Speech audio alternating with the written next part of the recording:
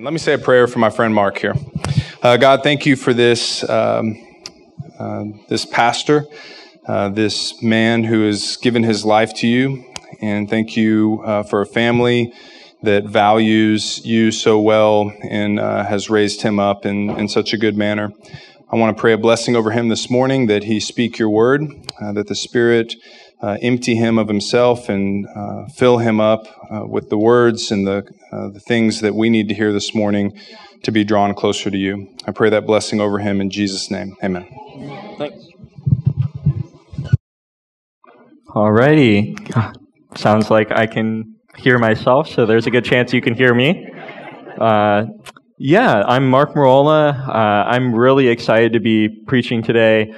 I was just really inspired by this community sharing that we just did. It's really awesome to hear all of you share about what God's doing in your lives. And today I'm preaching about how God uses the church to speak to us. And so I think that it was just kind of this cool reminder of how powerful God can really be when he uses his church. I'm going to pray real quick. God, I pray that you would cause your Spirit to rest on me and on this church, and that we would really just learn from you today. In Christ Jesus' name, amen. Alrighty. So like I said, today I'm going to be preaching on the spiritual discipline of guidance. We've been doing this sermon series of looking at some various spiritual disciplines, different ways that we can connect with God. And I think one of the most important of those is the question of guidance, of how does God guide us? How do we discern God's will for our lives? And I'm going to narrow in on one particular topic within that vein, because there's a lot of different ways that God speaks to us. He does that through scripture and meditation and prayer, through the circumstances of our lives. He can do that through more exotic means like visitations and dreams, visions. But I think one of the most important ways that he does that is through his church, as we have just seen through community sharing, and all of us have the Spirit, all of us can speak into one another's lives. And so I want to start by just doing sort of a 20,000-foot overview, remembering why the church is so important. So I would really define the church as God's chosen vessel for interacting with humanity. It's a gathered people that we all come together, and God has sent us out on a mission to the world until he comes again. So the first place we see a gathered community under God is in Exodus, when God takes the people of Israel out of Egypt, and they all see God's presence. They all see the cloudy pillar and the fiery pillar. They see God's Spirit among them. They hear his voice as he invites them to follow him and to be a people under his reign.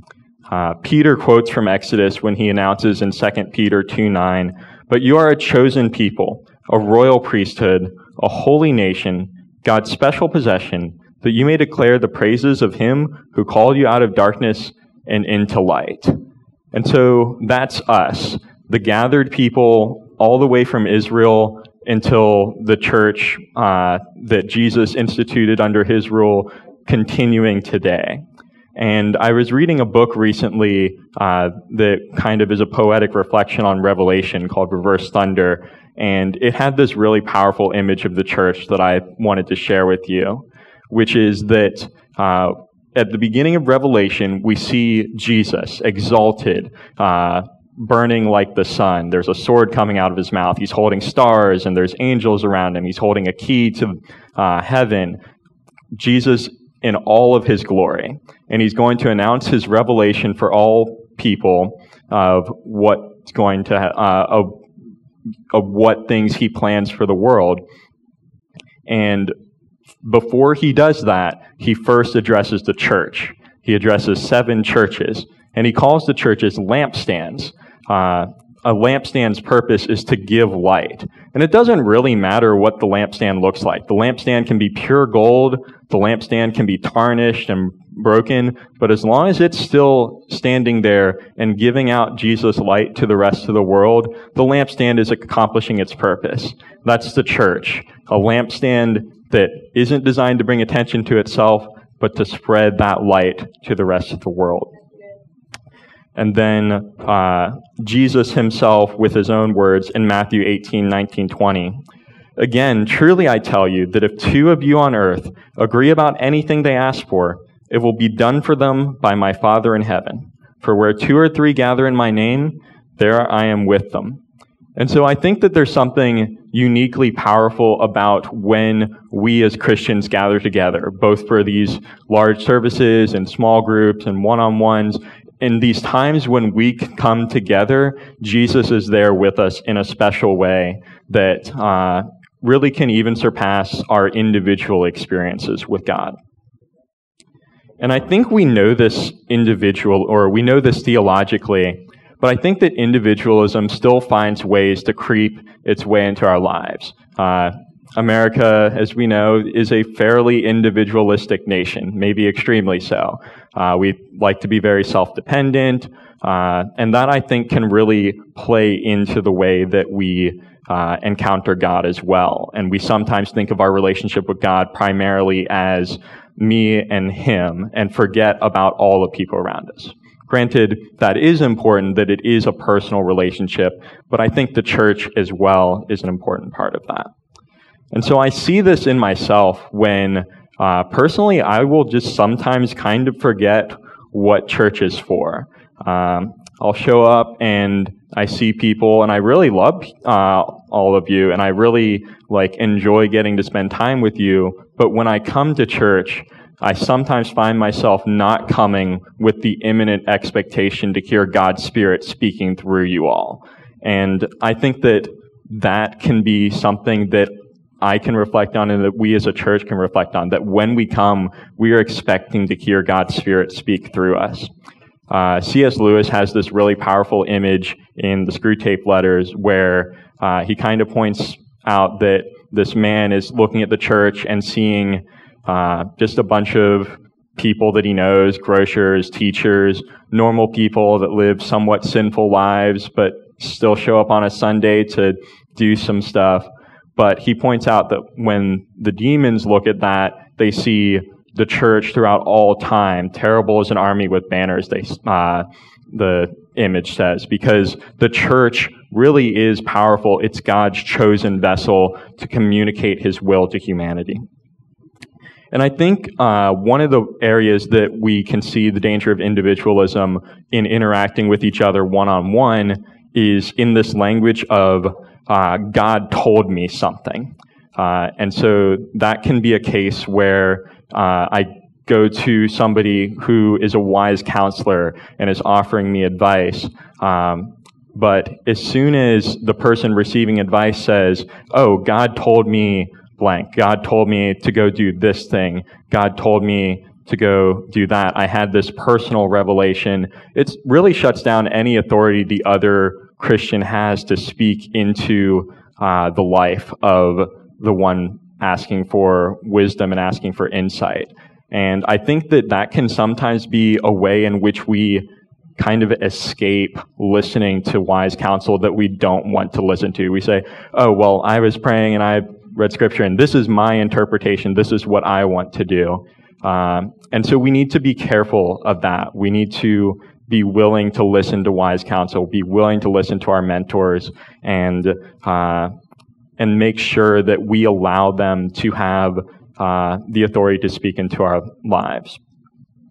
And then one other area I've just noticed, sort of the language of individualism creep in, and I don't want to specifically call out anyone in this church, but I have noticed that, or was pointed out to me by a Christian I knew back in UT Dallas at the BSM, that a lot of our worship music, modern worship music, uses a lot of I's and me's. It tends to be pretty individualistic. And when you think about it, we as a gathered community are here to gather together to worship together. I think that individualistic language can be really helpful for when we are worshiping at home alone. But what if we did involve more of that? We together are here to worship you, God. And so I don't think that means that we're not having that attitude when we worship, but I think that language is just something that we can think about. Even in the Lord's Prayer, God gives us this pluralistic language of our Father in heaven. Give us today our daily bread. Forgive us our trespasses. We pray communally. And I think that just that language difference can be an indication of maybe that individualism in our lives. And then I want to share a couple of really cool examples from Acts that have inspired me of God's Spirit speaking to and through the church. The first is in Acts 13, 1 through 3. Now in the church at Antioch, there were prophets and teachers: Barnabas, Simeon called Niger, Lucius of Cyrene, Manaen, who had been brought up with Herod the Tetrarch, and Saul. While they were worshiping the Lord and fasting, the Holy Spirit said, "Set aside for me Barnabas and Saul for the work to which I have called them." So after they had fasted and prayed, they placed their hands on them and sent them off. And so here we see the church has come together. They are fasting and praying. They are waiting to hear God's voice. They are waiting to hear the Holy Spirit speak. And in the midst of that, the Holy Spirit sets aside Barnabas and Saul, and that really begins Paul's missionary journeys, which changed the entire Western world.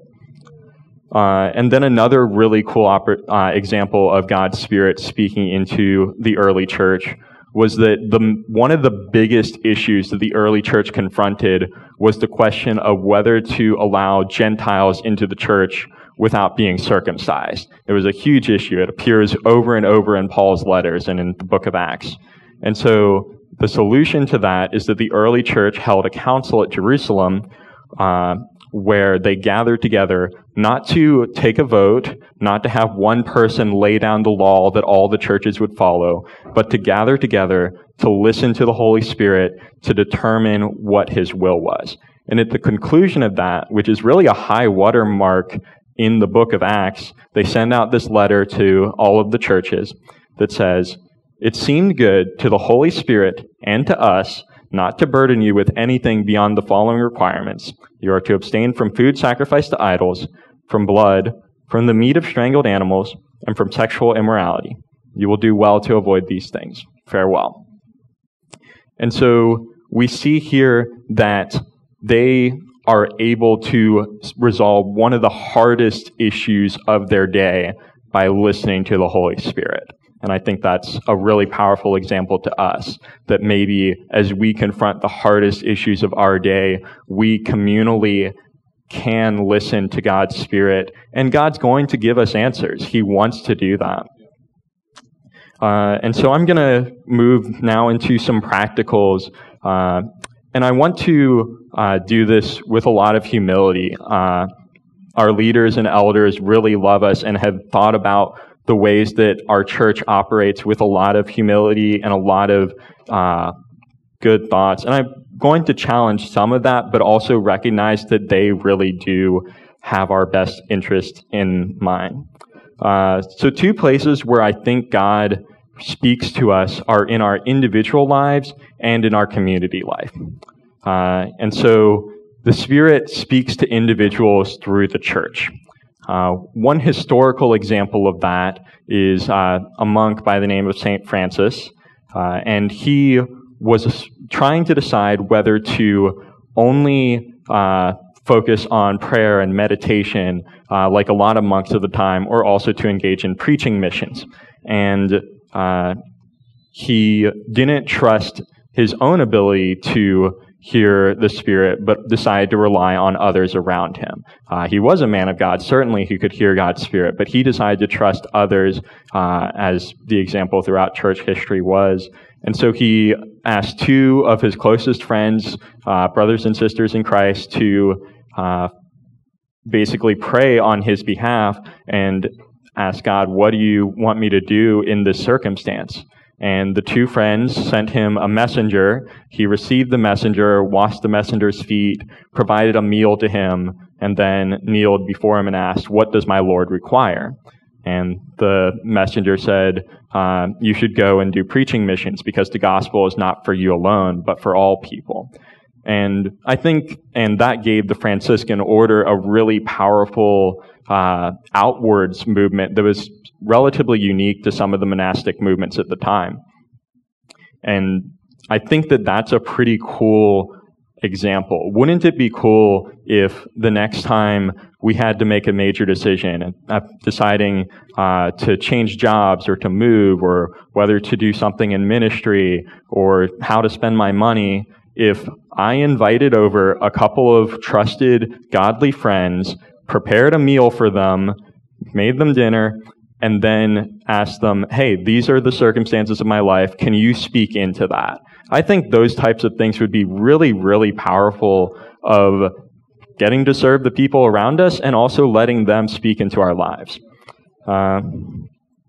And we also, I want to really hit on something that we've been, as a church, focusing on for a little while now, which is that we want to continue to grow in our one-on-one relationships. We've had this language of have a Paul in your life, somebody who is mentoring you, who has walked with the Lord for a long time and has a lot of wisdom to impart to your life. Have a Barnabas in your life, somebody who is a great friend and will walk alongside you and encourage you. I think JVR said your homie in the faith. And have a Timothy in your life, somebody who you are helping to raise up and mentor and encourage as they learn to walk alongside God. This spiritual mentorship, one-on-one relationships, they really are at the heart of our church, and I believe at the heart of what Jesus did when he was here on earth. And another experience I had recently that I was really encouraged by was we were having a worship night just about a month ago, and we had this time of prayer, and Stian, Justin, and I were all praying together, and Stian brought this sort of calling to us where he had felt like God was calling him to give up work in order to focus more on focus ministry for a period of time. And it was really cool because Justin was able to speak into that to confirm the Spirit's call in his life, and Stian was able to respond in a really cool manner. That was just like this really, eye-opening opportunity to me of, oh, wow, this is what it looks like when we speak into each other's lives, or able to confirm the Spirit's calling. And then another area that I believe the Spirit speaks to us is in the Spirit leading us as an entire community. And I'm going to read an excerpt from this Celebration of Discipline book that Melissa referenced last week. It's a really influential book in my life, really good, highly recommend it. But he shares the story of back in 1758, the Quakers were facing one of the hardest issues of their day as Christians, which was what to do with slaves, because many of them were slave owners, but they were trying to decide, okay, we don't think this agrees with Scripture biblically, but like getting rid of them is also really hard. And so they gathered together, similar to the Council of Jerusalem, with the intent to listen, to pray, to speak to one another, and to determine God's Spirit's voice in the matter. And the result was the entire yearly meeting melted into a spirit of unity as a result of this compassionate witness. They responded as one voice to remove slavery from their midst. John Greenleaf Whittier states that those sessions must ever be regarded as one of the most important religious convocations in the history of the Christian Church. The united decision is particularly impressive when we recognize that the Society of Friends was the only body that asked slaveholding members to reimburse their slaves for their time in bondage. It is also striking to realize that under the promptings of the Spirit, Quakers had voluntarily done something that not one of the anti-slavery revolutionary leaders, George Washington, Thomas Jefferson, Patrick Henry, was willing to do so. So influential was the united decision of 1758 that by the time of the signing of the Declaration of Independence, Quakers had completely freed themselves from the institution of slavery. And so I think that there are ways in which our church can do that. I don't fully know what those are yet. I want to allow this to be an inspiration to your imaginations to think about the ways that we as a church can make church decisions that allow us to listen to the Spirit. I think the way we currently tend to do things is that the elders and the staff will come up with ideas, listening to the Spirit, listening to all of us together, and then sort of presenting those ideas and responding in that way. And I think that's a really powerful way to do that. But I think when we encounter the hardest issues of our time, maybe there are opportunities for us to gather together. I think that God's Spirit is going to speak into some of those. Some of those that we encounter now, I think, are things like how to respond to COVID, I think, and specifically us sort of breaking out of that. Some of the biggest political issues of our time, as we decide to start new churches or to purchase buildings and those sorts of things. I think all of those are opportunities where maybe we as a community can listen to the Spirit collectively. And I think there are a few dangers that need to be pointed out when we're thinking about the corporate guidance. The first is just that authority can be used improperly. When we're having these one-on-one relationships, it is possible to use Christian authority to basically say, oh, like, God gave me the Spirit, and I say you do this. And I think that Melissa spoke on submission last week in a really powerful way of showing, no, that's not how Christian authority works. We submit to one another in the same way Jesus submitted. And so we lead through submission and we receive through submission. And the other danger is this, that the churches of throughout history, we can be a hard-hearted and a stiff-necked people. And so leaders sometimes must act and say, hey, you as a church are not listening to the Spirit right now, and these are the things we're going to do to get the flock back on track, headed in the right direction. And so, sort of in conclusion, I've just been really inspired both today and recently by the importance of the church, of God has set this body of believers in place throughout the world to do his work. This is his way of communicating his will to the world. When non-Christians think about who God is, the first thing they're going to see is us. That we should be alert to some of the dangers of individualism within our own lives, and that we should make sure that we are connected to the body, that we have a Paul and a Barnabas and a Timothy in our lives, that we seek out mentorship, and that we offer mentorship and spiritual help to others, that we want to be disciples who make disciples. And that some of these ideas that I presented as practical ways to live, I would just really encourage you to think about some of those, to be creative, to be imaginative, talk through these with one another, and think through some of the different ways that we as a church can be better at listening to the Holy Spirit communally. And I'm going to pray. Dear God, I just thank you so much for bringing us your church and for allowing us to be a part of what you're doing here on earth. I pray that you would give us insight into your will and your ways, and I pray that we would learn to discern that in the people around us. In Christ Jesus' name, amen.